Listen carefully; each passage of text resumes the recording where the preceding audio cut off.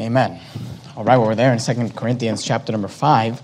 And, of course, on Sunday mornings, we started last week a brand new series entitled Habits, How to Develop Good and How to Break Bad Habits. And if you remember from last week, we started with an introductory sermon entitled The Power of Habits, why you would even want to develop good habits or why you'd want to break bad habits. And I would encourage you, if you weren't with us last week, to check that sermon out. You can find it on our YouTube channel, our website. And this morning we're going to continue on with the subject of habits. And today we're going to look at the idea of how to develop good habits. How to develop good habits. We talked about the power of habits last week, how to develop good habits this week. Next week, we're going to talk about how to break bad habits, and then we'll end the series with a sermon on how to dial in your habits. And this morning, I want to give you 3 thoughts in regards to habit formation or how to develop good habits. Because here's what we all know. Good habits are hard to develop. Bad habits are easy to develop. In fact, you develop those without even trying. You just wake up one day and you realize you've developed all these bad habits.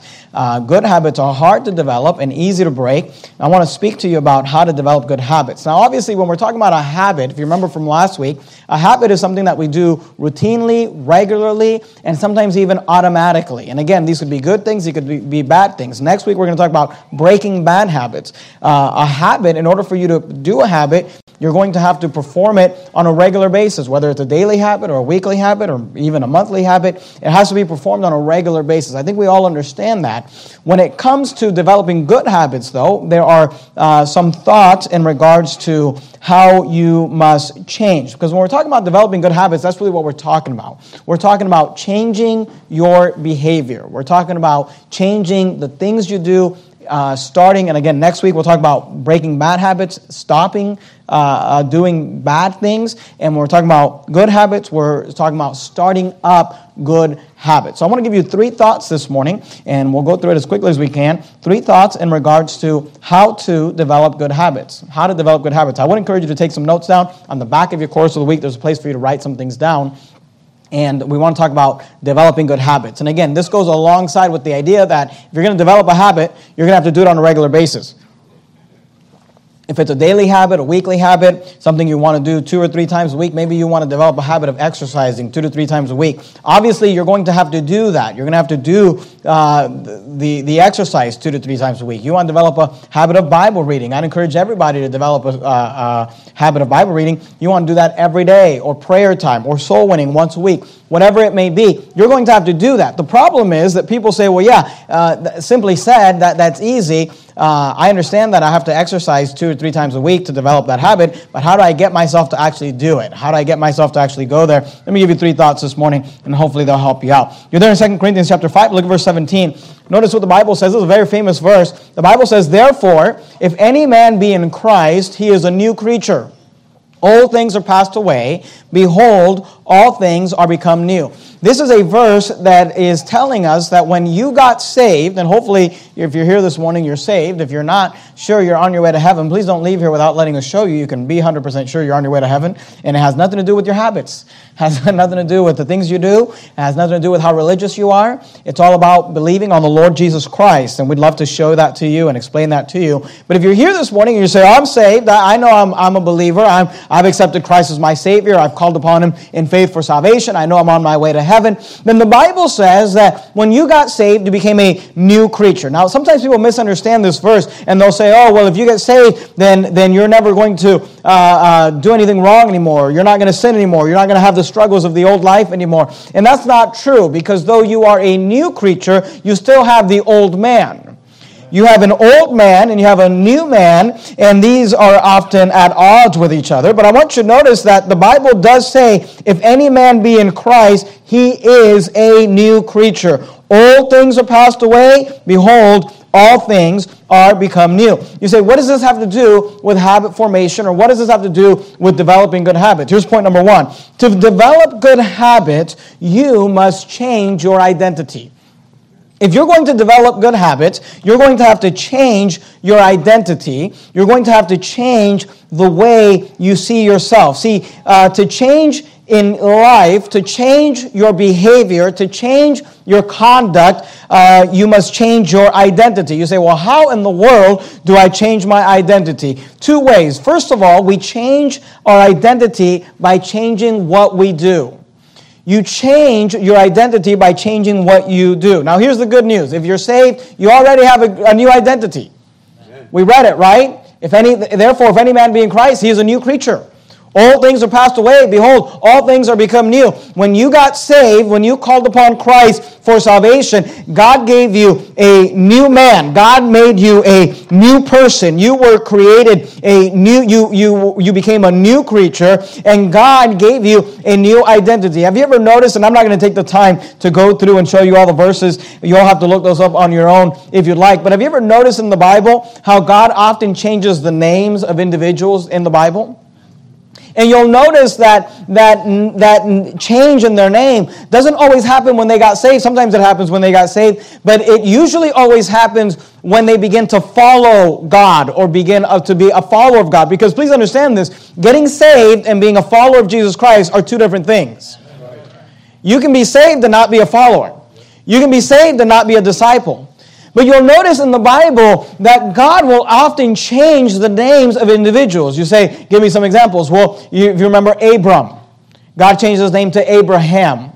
If you remember his wife Sarai, God changed her name to Sarah. You remember Jacob, his name was changed to Israel. If you remember Saul, his name was changed to Paul. If you remember Simon, his name was changed to Peter. All throughout the Bible, we have these examples of individuals that have their names changed. You say, why does God do that? Here's why. Because it changes, he's changing their identity. See, Jacob was known as a supplanter. He was known as a thief. He was known as a liar. He was known as a sneaky person, a bad person. But God changed his name to Israel. Why? Because as a prince, he had power with God and with men. Abram was known as someone that did not have children. Abram was known as someone that did not have a legacy. Abraham was known as someone that was unable to have children. Abraham, on the other hand, was known as the father of a great nation. And with that change in name, there came a change in identity. See, oftentimes God understands this, and God tries to teach this to us, that if you're going to change your identity, if you're going to change, you must change your identity. And you say, well, if I'm going to change my identity, how do I do that? You've got to change the things you do. See, if you're saved, you already have a new identity. It's in Christ. You say, yes, Pastor, I understand. Go to Ephesians chapter 5 if you would. You're there in 2 Corinthians. Just go past Galatians into the book of Ephesians. Your new identity is in Christ. Therefore, if any man be in Christ, he's a new creature. Old things are passed away. Behold, all things are become new. Go to Ephesians chapter 5, 2 Corinthians, Galatians, Ephesians. You say, Pastor, I understand. When I got saved, I became a new creature in Christ. I got a new identity in Christ. I became a new man in Christ. The problem is that before I got saved, I was lazy, and after I got saved, I'm still lazy. The problem is that before I got saved, I smoked, and now after I got saved, I still smoke.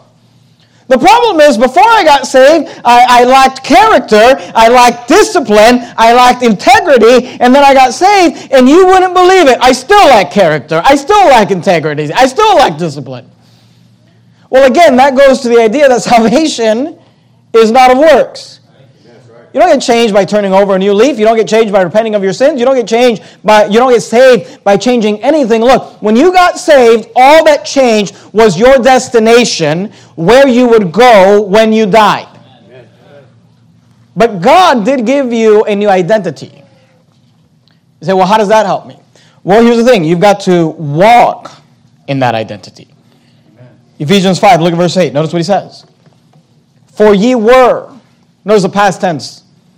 Ye were in the past. Ye were sometimes darkness. That was your old identity. Your old identity before salvation was darkness.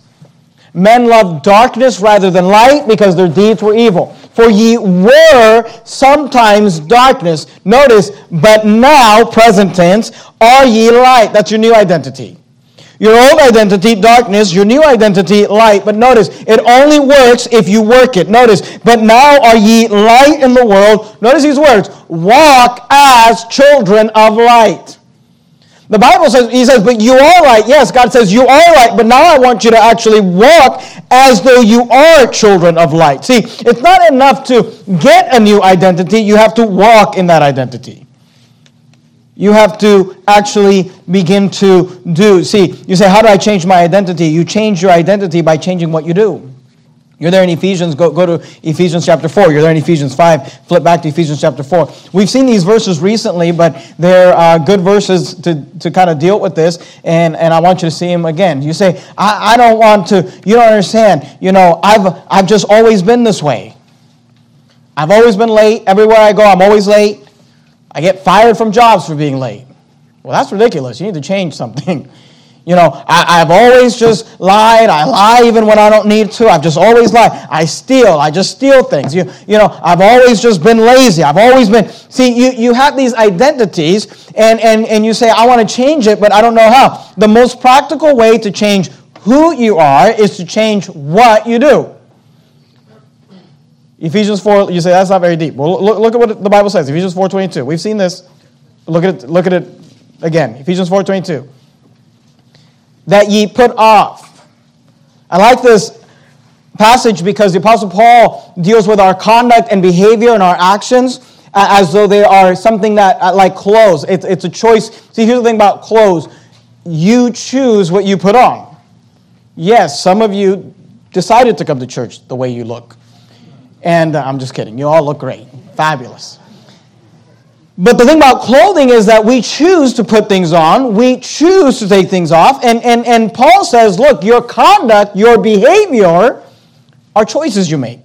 Notice that you put off, like a garment, that you put off concerning the former conversation. You see that term, former conversation? The word conversation is an older word in our King James Bible that means your lifestyle, your conduct, or your behavior. The former conversation is your old lifestyle, your old conduct, your old behavior. Notice that you put off concerning the former conversation the old man. That's your old identity. Darkness. Which is corrupt according to deceitful lust. And be renewed in the spirit of your mind. We're going to come back to verse 23 later on in the sermon. Look at verse 24. That you put on. Why don't you notice the 3 steps in these 3 verses? Step 1, you remove. Step 2, you renew. Step 3, you replace. You put off some things, and then you put on some things that you put on the new man. What's the new man? That's your new identity, which after God is created in righteousness and true holiness. See, you must change. You say, I want to develop some good habits. Well, you must change your identity. You say, how do I do that? You change your identity by changing what you do. The most practical way to change who you are is to change what you do. Now, some of you are sitting here thinking, yeah, but this sounds very spiritual. This sounds very religious. How's this really going to help me? Really? Changing my identity, walking in Christ, being a new creature. How's that really going to help me in life? But please understand this. I'm not trying to sell you on a spiritual concept, although it is a spiritual concept. You need to understand that the more you repeat a behavior, the more you reinforce the identity associated with that behavior. Here's an example. Somebody offers you some cigarettes. There's a group of people smoking. You walk outside, maybe you're on your break or whatever, a group of people smoking. Somebody offers you a cigarette. One person says, no thanks, I'm trying to quit. The other person says, no thanks, I'm not a smoker. What's the difference? Identity. I'm not a smoker is my identity. I'm trying to quit is not an identity.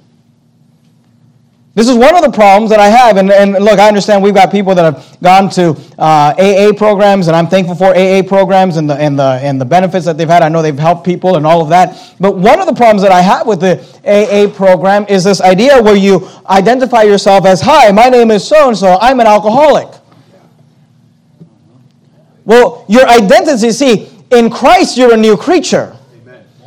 The old man might be an alcoholic, but not the new man. All things are passed away. Behold, all things are become new. See, building better habits is not about doing. Please understand this. Building better habits is not about doing something new. It's not about having something new. It is about becoming someone new. Amen. And the more you repeat a behavior, the more you reinforce the identity associated with that behavior. See, you may start by going running. You may start by going running. You start going running and run, you run and run and run. But eventually you stop going running and you're just a runner. I remember having a talk with Pastor Anderson. Pastor Anderson's, he likes to run. He's a runner. And I remember talking to him about how he got started running. And he told me, he got started running because he used to do kickboxing or some sort of martial arts, something like that. And he wanted to build up his endurance to be able to do that better. So he started running to build up his endurance to do that better. So he got injured and he needed to kind of take a break from that anyway. So he started running on a regular basis. Well, after running for weeks and weeks and months, he realized he just liked running. He forgot about the other thing. Now he just runs. He was going running for a certain purpose, but eventually he did that so much that just became his identity. You want to know why some people love to run? And I'm not telling you need to run. I'm just giving you an example. Some people love to run, and some people are force themselves to run. Here's the difference. Their identity. The person that says, well, I got to go running because I'm trying to lose weight. I got to go running because I'm trying to exercise. I got to go running. But eventually, when you repeat a behavior enough, it reinforces an identity where you just say, no, I don't have to go run. I'm a runner. You may start by trying to create art, but you do that long enough, eventually you'll be an artist. You may start by playing an instrument and practicing an instrument, but you do that long enough, eventually you'll be a musician. You say, there's a difference between, you play the piano? Yeah, I play the piano, and there's a difference between that and somebody says, no, I'm a pianist. You may start by going soul winning. You do it long enough, repeat it enough, you'll be a soul winner. See, some people say, I got started. And look, I understand this. I'm not knocking this. We all have to start somewhere. But sometimes people get into a church like this and they say, well, I'm here and I'm going to try it. I'm just going to try what the preaching says. And this is all new to me and I'm trying this. But here's the point. Eventually, look, one day you come to a church like this. You come to a church like this. You participate in a church like this. You get involved in a church like this. You support a church like this. You like a church like this. But one day you wake up and you're like, oh yeah, I'm going to that Baptist church. And then one day you wake up and you realize, no, I'm not going to a Baptist church. I'm a Baptist. Amen. I'm not going to a fundamentalist independent Baptist church. I'm an independent fundamental Baptist. Amen. I'm not going soul winning. I'm a soul winner. See, as you repeat a behavior, you reinforce the identity associated with that behavior. So you say, what do I need to do to develop a good habit? You must change your identity. Quit saying, I'm trying to quit drinking alcohol and say, I'm not an alcoholic. I'm not a smoker. I'm not a drug user. I'm a new creature in Christ. Because as you identify yourself with the things you do, and by the way, you didn't set out to be known as the rebellious brat teenager. You just started rebelling and being a brat. And you did that repeated enough to where this is how your parents became to know you. You didn't set out to be known as the untrustworthy liar. You just started lying and became untrustworthy, and now this is how you're known. You didn't set out to be known as the person who spends all their money and never saves. You just started spending all your money and never saving. And here's all I'm saying. You say, but that's who I am. Yes, but you can change that identity. You say, well, how do I do that? Slowly, start telling the truth. Slowly, start saving some money. Slowly, start having the right attitude. Slowly, step by step, like we talked about last week, line upon line, precept upon precept, here a little, there a little, start moving in the direction and performing the action that you want to be known for. And one day, it won't be something you do. It'll It'll be someone you are. Amen. You say, how do you develop good habits? You must change your identity.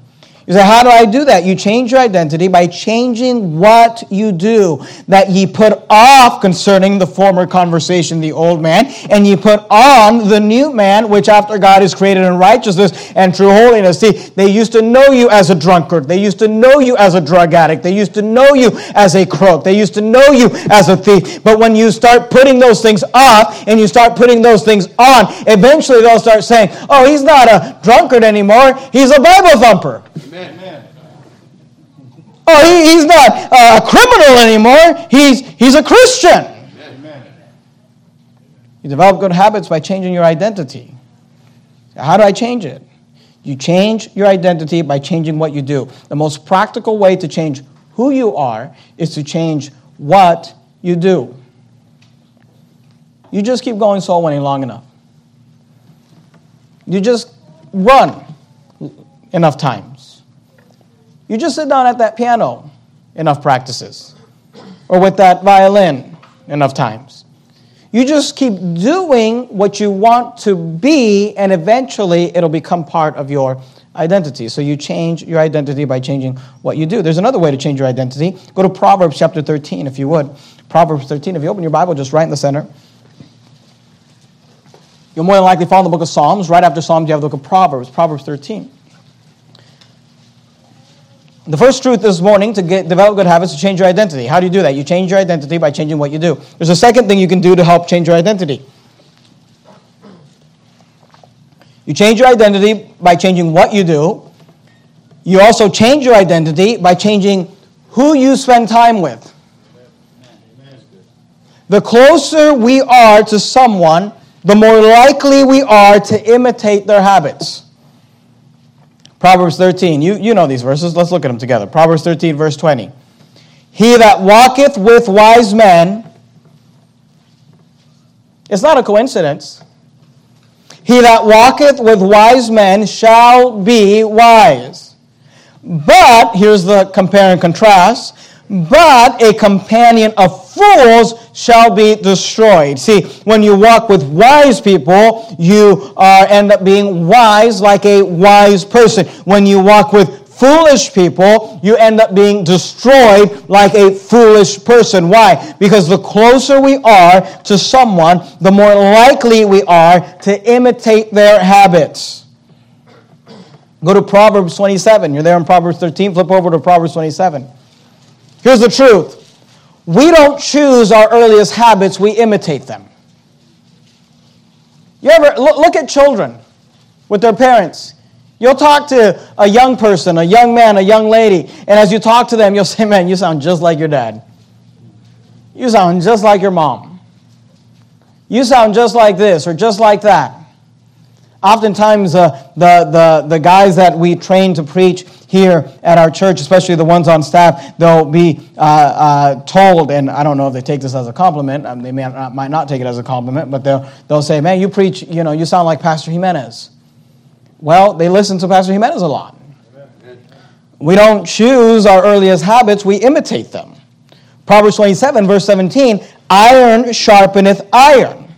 So a man sharpeneth the countenance of his friends."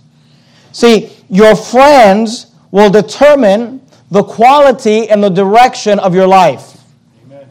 You young people, please listen up. If you don't listen to preaching often, please just listen right now. Your friends will determine the quality and the direction of your life. Amen. You will be like the people you spend time with. The closer we are to someone, the more likely we are to imitate their habits. By the way, this is why the drunkard on the job, this is why the drug addict on the job, this is why the blasphemous person on the job, this is why the vulgar person on the job, we should be kind, we should be friendly, but they shouldn't be your friends. Amen. You say, why? Because you'll end up being just like them. The closer we are to someone, the more likely we are to imitate their habits. And young people especially need to understand this. Please, you young people, you teenagers, listen up. Young people need to have the fortitude and need to have the strength Please listen to me. If you want to grow up to be a Daniel, if you want to grow up to be a Joseph, if you want to grow up to be a David, young people need to have the fortitude and the strength to walk away and stay away from their peers when their peers begin to act like fools. You say, but if I do that, they'll make fun of me. Let them make fun of you. They're going to be fools that will be destroyed. He that walketh with wise men shall be wise. Amen. You don't worry about what they say about you. You don't worry about what the names they call you, the things they make fun of you about. You don't worry about that. You realize that the closer you are to someone, the more likely you are to imitate their habits. And if their habits are no good, stay away. Why? Because you change your identity by changing who you spend time with. Listen to me. Anybody, any dead fish can float downstream. It takes strength. It takes character. It takes integrity. It actually takes some energy to say, no, I don't want to talk about that show you're watching. No, I don't want to talk about that music you're listening to. No, I don't want to talk with you about that. I'm going to walk away. Look, any dead fish can float downstream. But you realize that the people you spend time, you will imitate them. So spend time with the right people. Your friends will determine the quality and the direction of your life. If you want to be a fool, hang out with a bunch of fools. If you want to be wise, get around wise people. By the way, it works in every area of life. You want to be financially successful? Get around financially successful people. You want to be broke? Hang out with broke people. You want to be fat? Hang out with fat people. You want to be healthy? Hang out with healthy people. It works in every area of life. You change your identity by changing who you spend time with. Go to 1 Corinthians chapter 12. I meant to tell you to keep your place in 2 Corinthians. I'm not sure if I did that. I don't think I did that. If you happen to have your place in 2 Corinthians, just flip back to 1 Corinthians. If not, just find 1 Corinthians chapter 12, Matthew, Mark, Luke, John, Acts, Romans, 1 Corinthians chapter 12. We must change our identity to develop good habits. We change our identity by changing what you do. You change your identity by changing who you spend time with. The closer we are to someone, the more likely we are to imitate their habits. And let me just say this about who you spend time with. Nothing sustains motivation more than belonging to a group. You know that we as human beings want to belong to groups. We want to be part of a community. That's why social media works so well. Social media works so well because everybody wants to be part of a group. 1 Corinthians 12, look at verse 18. The Bible says this, you know that God already gave you a group you should belong to. It's called the local New Testament church. Amen.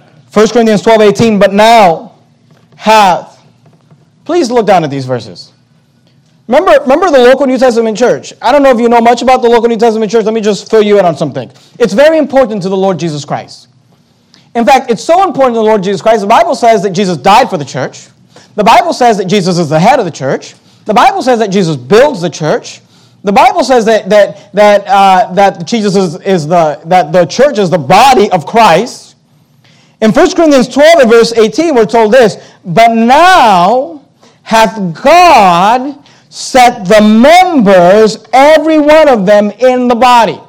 Now, the body here is referring to the local church. That's the analogy that's being used here. The member there is talking about the body parts that have been placed in the church, and we would call these church members. You say, I'm a member of Verity Baptist Church. Well, let me explain something to you. If you're a member here, you know who brought you here? You say, I brought myself here. No, you didn't. But now hath God set the members, every one of them in the body. Notice these words, as it hath pleased him.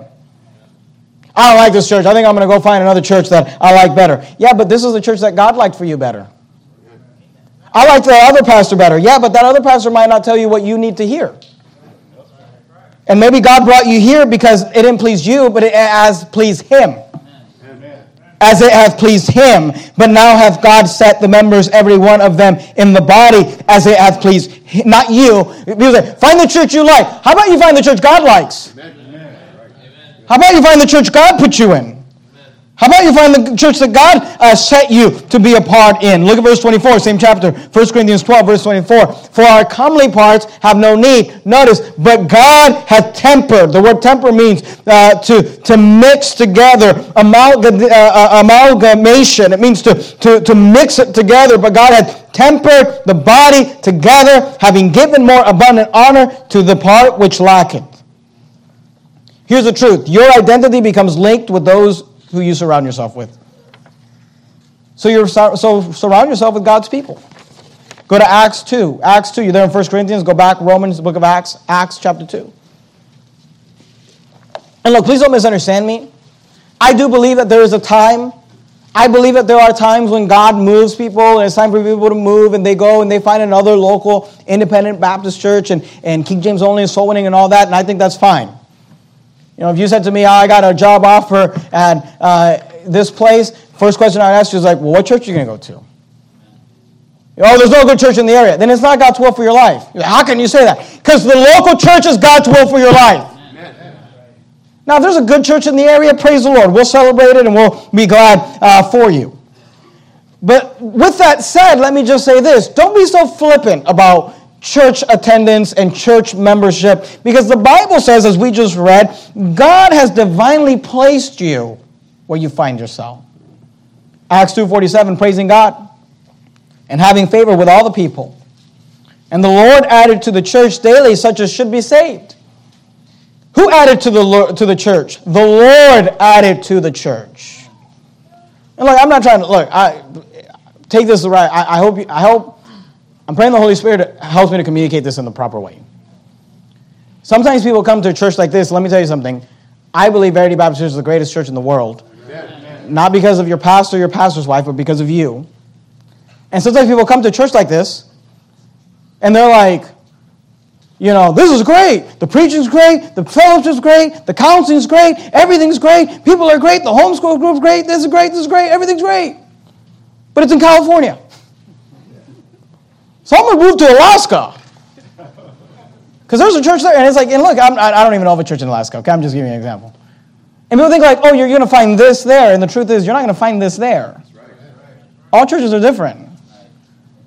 Not every Baptist church is created equal. I don't know how else to say that. I'll try to say that in the spirit that I can. Don't get this idea. You say, well, Pastor Jimenez and Miss Joanne, they do this and this. They spend time with us, and they give us this, and they spend time, and they take us out to eat, and they write notes, and this. So any church will do that. No. I hate to break it to you. No. Not every church is going to treat you like the way this church treats you. And I'm not even talking about us. I'm just talking about the great people of Verity Baptist Church. You're not going to find them everywhere. God has divinely placed you here. It is the Lord that added to the church daily such as should be saved. So here's the goal for every believer. Here's the goal you should have for every convert. Every convert should believe, that's salvation. They should become, that's discipleship. And they should belong, that's church membership. Why? Because you change your identity by changing who you spend time with. Because the people you spend time with are likely to influence your habits. And nothing sustains motivation more than belonging to a group. By the way, that's why people say, oh, I'm just going to go soul winning on my own. And I'm all for people going soul winning on their own. I think that's great, but I'll just tell you the truth. It's really hard to go soul winning on your own and to sustain that for 10 years. It's easier when you show up on Saturday morning like we had yesterday morning and 111 people show up. There's just something about belonging to a group that helps. Because nothing sustains you. Nothing sustains you like belonging to a group. So make sure you belong. You say, how do I change my identity? Because I want to develop a good habit, and in order to do that, I need to change the way I see myself. How do I do that? Well, you change your identity by changing what you do, and you change your identity by changing who you spend time with. Number 2, let me give you a second thought. You're there in Acts, go to Romans. After the book of Acts, you have the book of Romans, Romans chapter 12.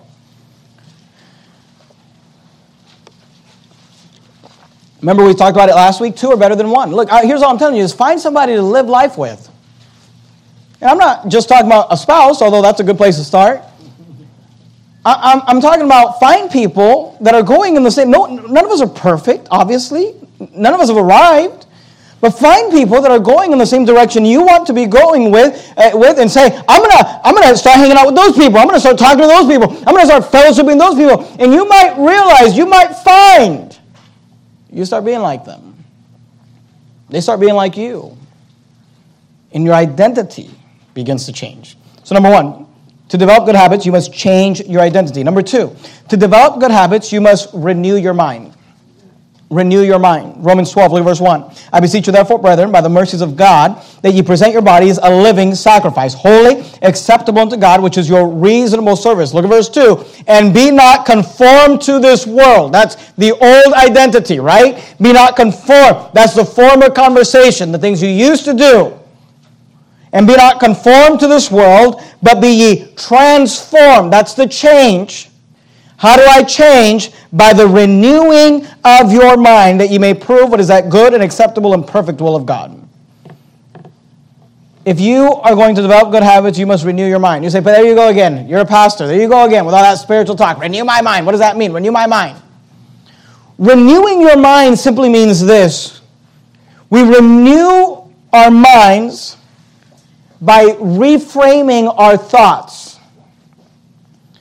When we talk about renewing your mind, and this is a concept found all throughout the Bible, we renew our mind by reframe. You know what it means to reframe? Like you put a picture in a frame. You say, well, I've got it in this frame, but I want to reframe it. I'm going to take it out of this frame, and I'm going to put it in a different frame. You've got to reframe your thoughts. That's all it means to renew your mind. You say, I want to be transformed. All right, well, you're transformed by the renewing of your mind. How do I renew my mind? You renew your mind by reframing your thoughts. You say, what does that mean? Go back to Ephesians, if you would. Ephesians chapter 4. You're there in Romans. You got 1 Corinthians, 2 Corinthians, Galatians, Ephesians. While you turn there, let me just kind of explain to you something about habit and habit development. What is it that you're really trying to do when you develop a habit? And again, it's really easy for us to develop bad habits and really difficult to develop good habits. So think of this in the context of a bad habit. What is it that you're trying to do when you develop a habit? I mean, what was it that you were trying to do when you started smoking? When you started drinking? When you started doing drugs? See, when you perform a habit, first of all, your initial give in, you probably gave in because you were hanging out with people that were smoking and drinking and doing drugs. Let's be honest. Your friends will determine the quality and direction of your life. But you say, but then I started doing it on my own. Yeah, that's the problem. Then it became a habit or an addiction. When you perform a habit, what you are fulfilling is a craving. You are fulfilling a craving, and what you really want is to feel different. Because the craving is a sense that something is missing. It's discontentment. You feel an urge, you feel a craving, and here's what you're feeling, discontentment. Something's missing. I need to smoke. I need to drink. I need to gamble. Whatever it is. When you perform a habit, you're fulfilling a craving, and what the craving is what you really want is to feel different than you feel right now, because the craving is a sense that something is missing. It is a sense of discontentment. You usually feel a craving or that sense of discontentment after perceiving a cue. We're going to talk about that next week when we talk about breaking bad habits. You say, but what does that have to do with reframing your mind? See, renewing your mind means reframing your thoughts. And you say, well, what does that mean? We reframe our thoughts to change our behavior. The idea is this. When you reframe your thoughts, you've really got to just start thinking differently about whatever it is that you want to change. Let me show you again from the Bible, and then I'll give you some examples. Ephesians 4:22, we looked at it. That you put off, that's step one, right? Remove, concerning the former conversation, the old man, which is corrupt according to deceitful lust. Verse 24, and that you put on the new man that's replaced, which after God is created in righteousness and true holiness. Notice between remove and replace, between verses 22 and 24, you have verse 23, and be renewed in the spirit of your mind. See, you've got to remove, you've got to renew, you've got to replace. The renewal needs to happen in the midst of behavioral change. You say, what does that mean? Look, You can make good habits more attractive by reframing the habit to highlight their benefits, not the drawbacks. So what does that mean? When we associate discipline with sacrifice, we tend to dread it. But when we associate it with a benefit, you may find you begin to look forward to it. You understand what I'm saying? You say, when you say, I really just don't want to get on that treadmill, I really don't want to get on the elliptical, I really don't want to go running, I just hate it so much, it's going to hurt for 15 minutes or 30 minutes, or for some of you 3 minutes, however long you do it, and I just really, and you dread it, in your mind you dread it. But if you reframed your thoughts, if you renewed your mind to say, I don't like it, but I like the benefit that comes with it, because when I do it long enough, I'm not healthy, but I do it long enough, and eventually I won't be doing healthy things. I'll be a healthy person. I do it long enough, there's a benefit. See, when we reframe our thoughts, when we take a good habit, we can make it more attractive by reframing the habit to highlight the benefit, not the drawbacks. So you're trying to save money, and if all you focus on is the negative, I can't go out to eat, I can't go get a cup of coffee, I can't go do this, I can't go do that. Well, that's why your habits fail, because you just focus on the negative. But if you say, yeah, it really stinks that I can't go out to eat right now, but it's going to be great when we go on that vacation we're saving for, or it's going to be great when we make that purchase we're saving for, it's going to be great when we do this, then all of a sudden you might find that you actually start looking forward to.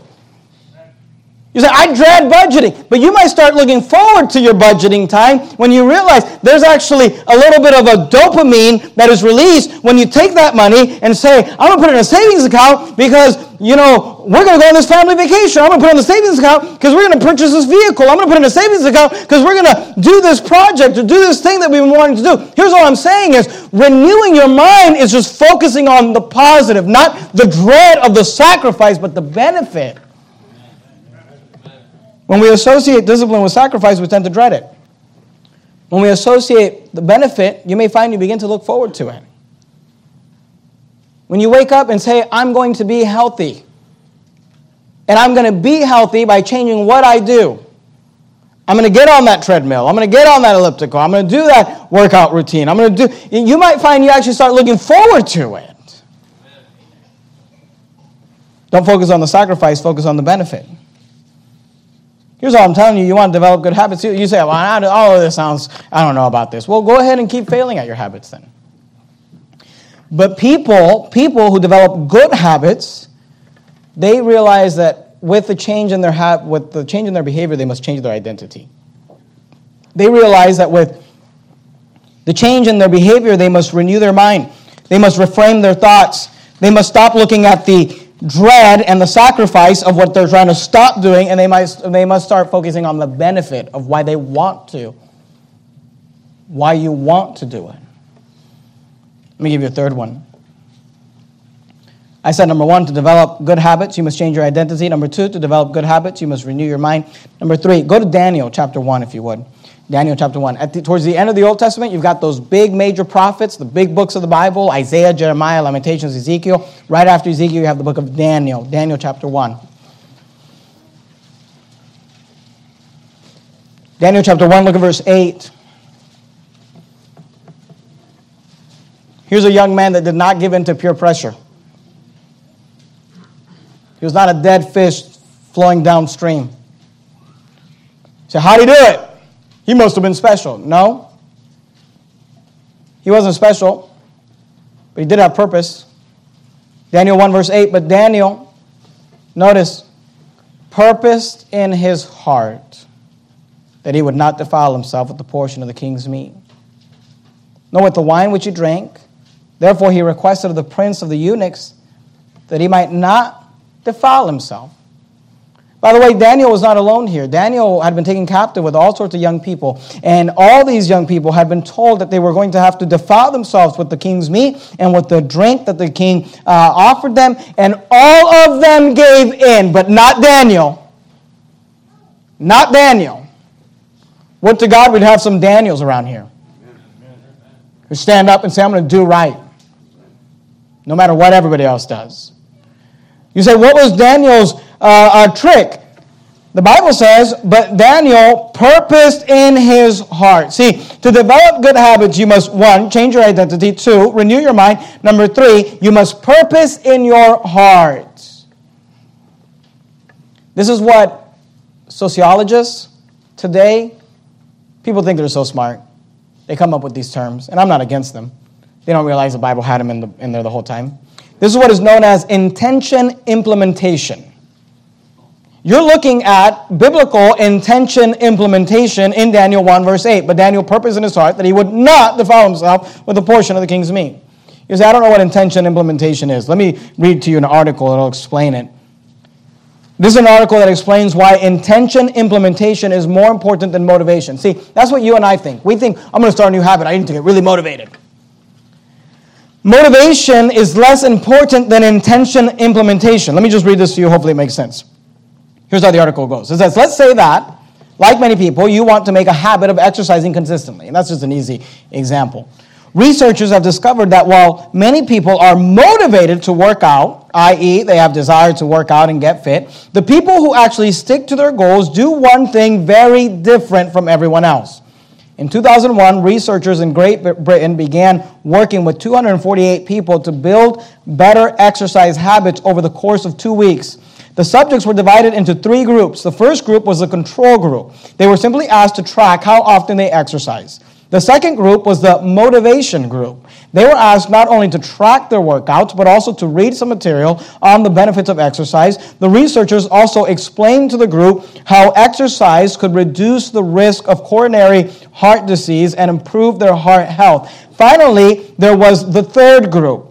These subjects received the same presentation as the second group, which ensured that they had equal levels of motivation. However, they were also asked to formulate a plan for when and where they would exercise over the following week. Specifically, each member of the third group completed the following sentence. During the next week, I will partake in at least 20 minutes of vigorous exercise. On, they were to fill in the day.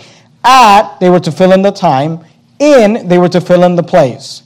After receiving these instructions, all 3 groups left. In the first and second groups, 35 to 38% of people exercise at least once per week.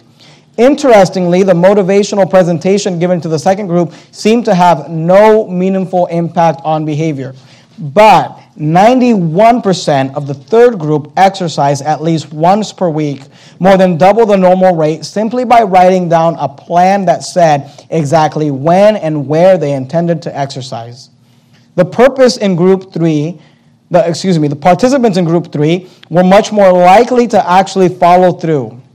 The researchers discovered that what pulls that desire out of you and turns it into real-world action isn't your level of motivation, but rather your plan for implementation.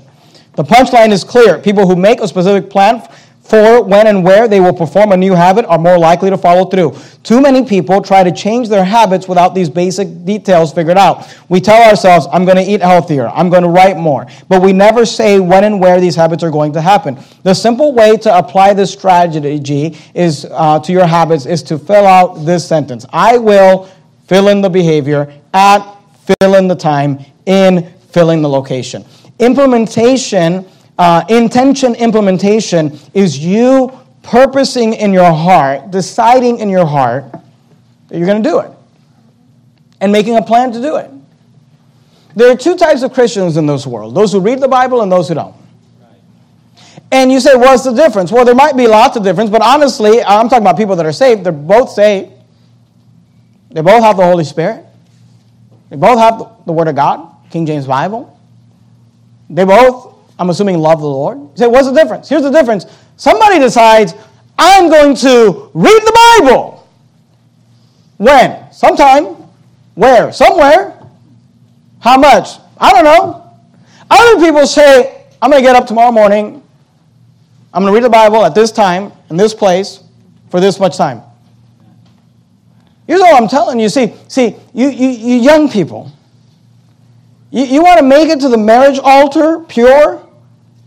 You can go ahead and give it up to chance, or you can make a choice right now and decide, I'm not going to defile myself with the king's meat. I'm going to purpose in my heart. I'm going to purpose in my heart to maintain my purity. I'm going to purpose in my heart to not drink alcohol. I'm going to purpose in my heart to not watch garbage on YouTube and the internet or television. I'm going to purpose in my heart not to listen to garbage on the radio. Look, you say, I want to develop good habits. You've got to purpose in your heart. Amen. I want to be a soul winner. Okay, when? Where? What time? For how long? With who? I want to read the Bible. When? Where? Make an appointment with God. I want to develop a prayer time. Great. Look, here's what I'm saying. If you wake up every Sunday morning and ask yourself, am I going to go to church today? Half the time you're not going to make it. Right. But if you purpose in your heart, I go to church every Sunday morning. That decision has been made. Amen. I go to church every Sunday night. It's not up for debate. I go to church on Wednesday nights. I'm not asking myself at 5 p.m. on Wednesday night. You say, well, Pastor, you're the pastor of the church. But years and years before my wife and I were in any full-time ministry, we decided a long time ago, if the house of God is open, we will be there. Implementation, intention, purpose in your heart, made. Amen. There was never the discussion at 5 p.m. on Wednesday night. You think we should go tonight? I don't know. You think we should go? Decision's been made. The choice has been made. Here's what I'm telling you. Some people follow through with developing good habits because they make a choice. The purpose in their heart. They decide, I'm going to be a faithful Christian, a disciple of Jesus Christ. I'm going to read the Bible every day. I'm going to pray every day. I'm going to be faithful to church. I'm going to be a soul winner. I'm going to exercise. I'm going to read outside literature. Whatever it is that you're trying to develop, to develop a good habit, you must purpose in your heart. Look, I don't care if it's flossing your teeth, when, where. That's how you develop the habit. To develop a good habit, you must purpose in your heart. It's called intention implementation. You got to ask yourself, you got to determine, I will do this at this time, in this place. Whatever it is that you're trying to do, whatever it is you're trying to accomplish, whatever it is you're trying to go. Go back to 2 Corinthians chapter 5, we'll finish up. Right where we started, 2 Corinthians 5. You say, I want to develop some good habits. This sounded a lot harder than I thought. Because see, Pastor, you started the sermon with this verse, and when you read this verse, I thought, oh, great, this sounds great. 2 Corinthians 5:17, therefore, if any man be in Christ, he's a new creature. Old things are passed away, behold, all things are become new. When you started reading that verse, I thought, oh, great, he's going to tell me that God's just going to do it for me. I was unemployed before I was saved, but God's just going to give me a job now. I was lazy before I got saved, but God's just going to make me a hard worker now.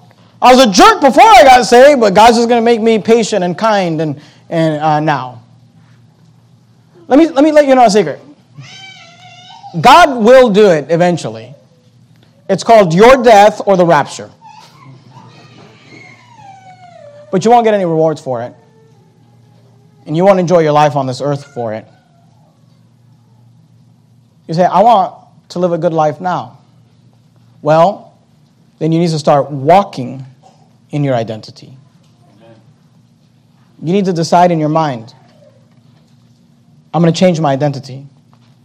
I'm going to change who I am by changing what I do. I'm going to change who I am by changing who I spend time with. You need to decide, I'm going to renew my mind. I'm going to reframe my thoughts. I'm going to quit focusing on what I'm losing and dread what I'm sacrificing, and I'm going to start focusing on the benefits. What I get, the result that will come. And thirdly, you must purpose in your heart. You need to make some intention implementations.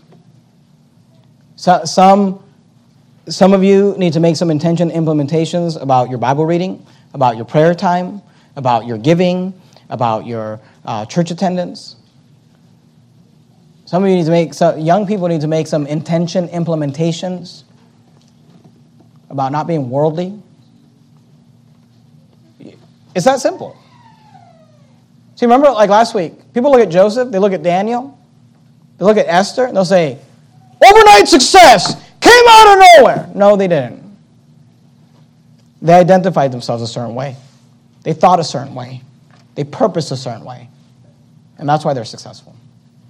And you can too. God is no respecter of persons. You can be as successful as Daniel, as successful as Joseph, as successful as David and Esther and any other Bible character you can think of. If you begin to walk in your new identity, begin to reframe your thoughts and your purpose in your heart. Let's bow our heads and have a word of prayer. Heavenly Father,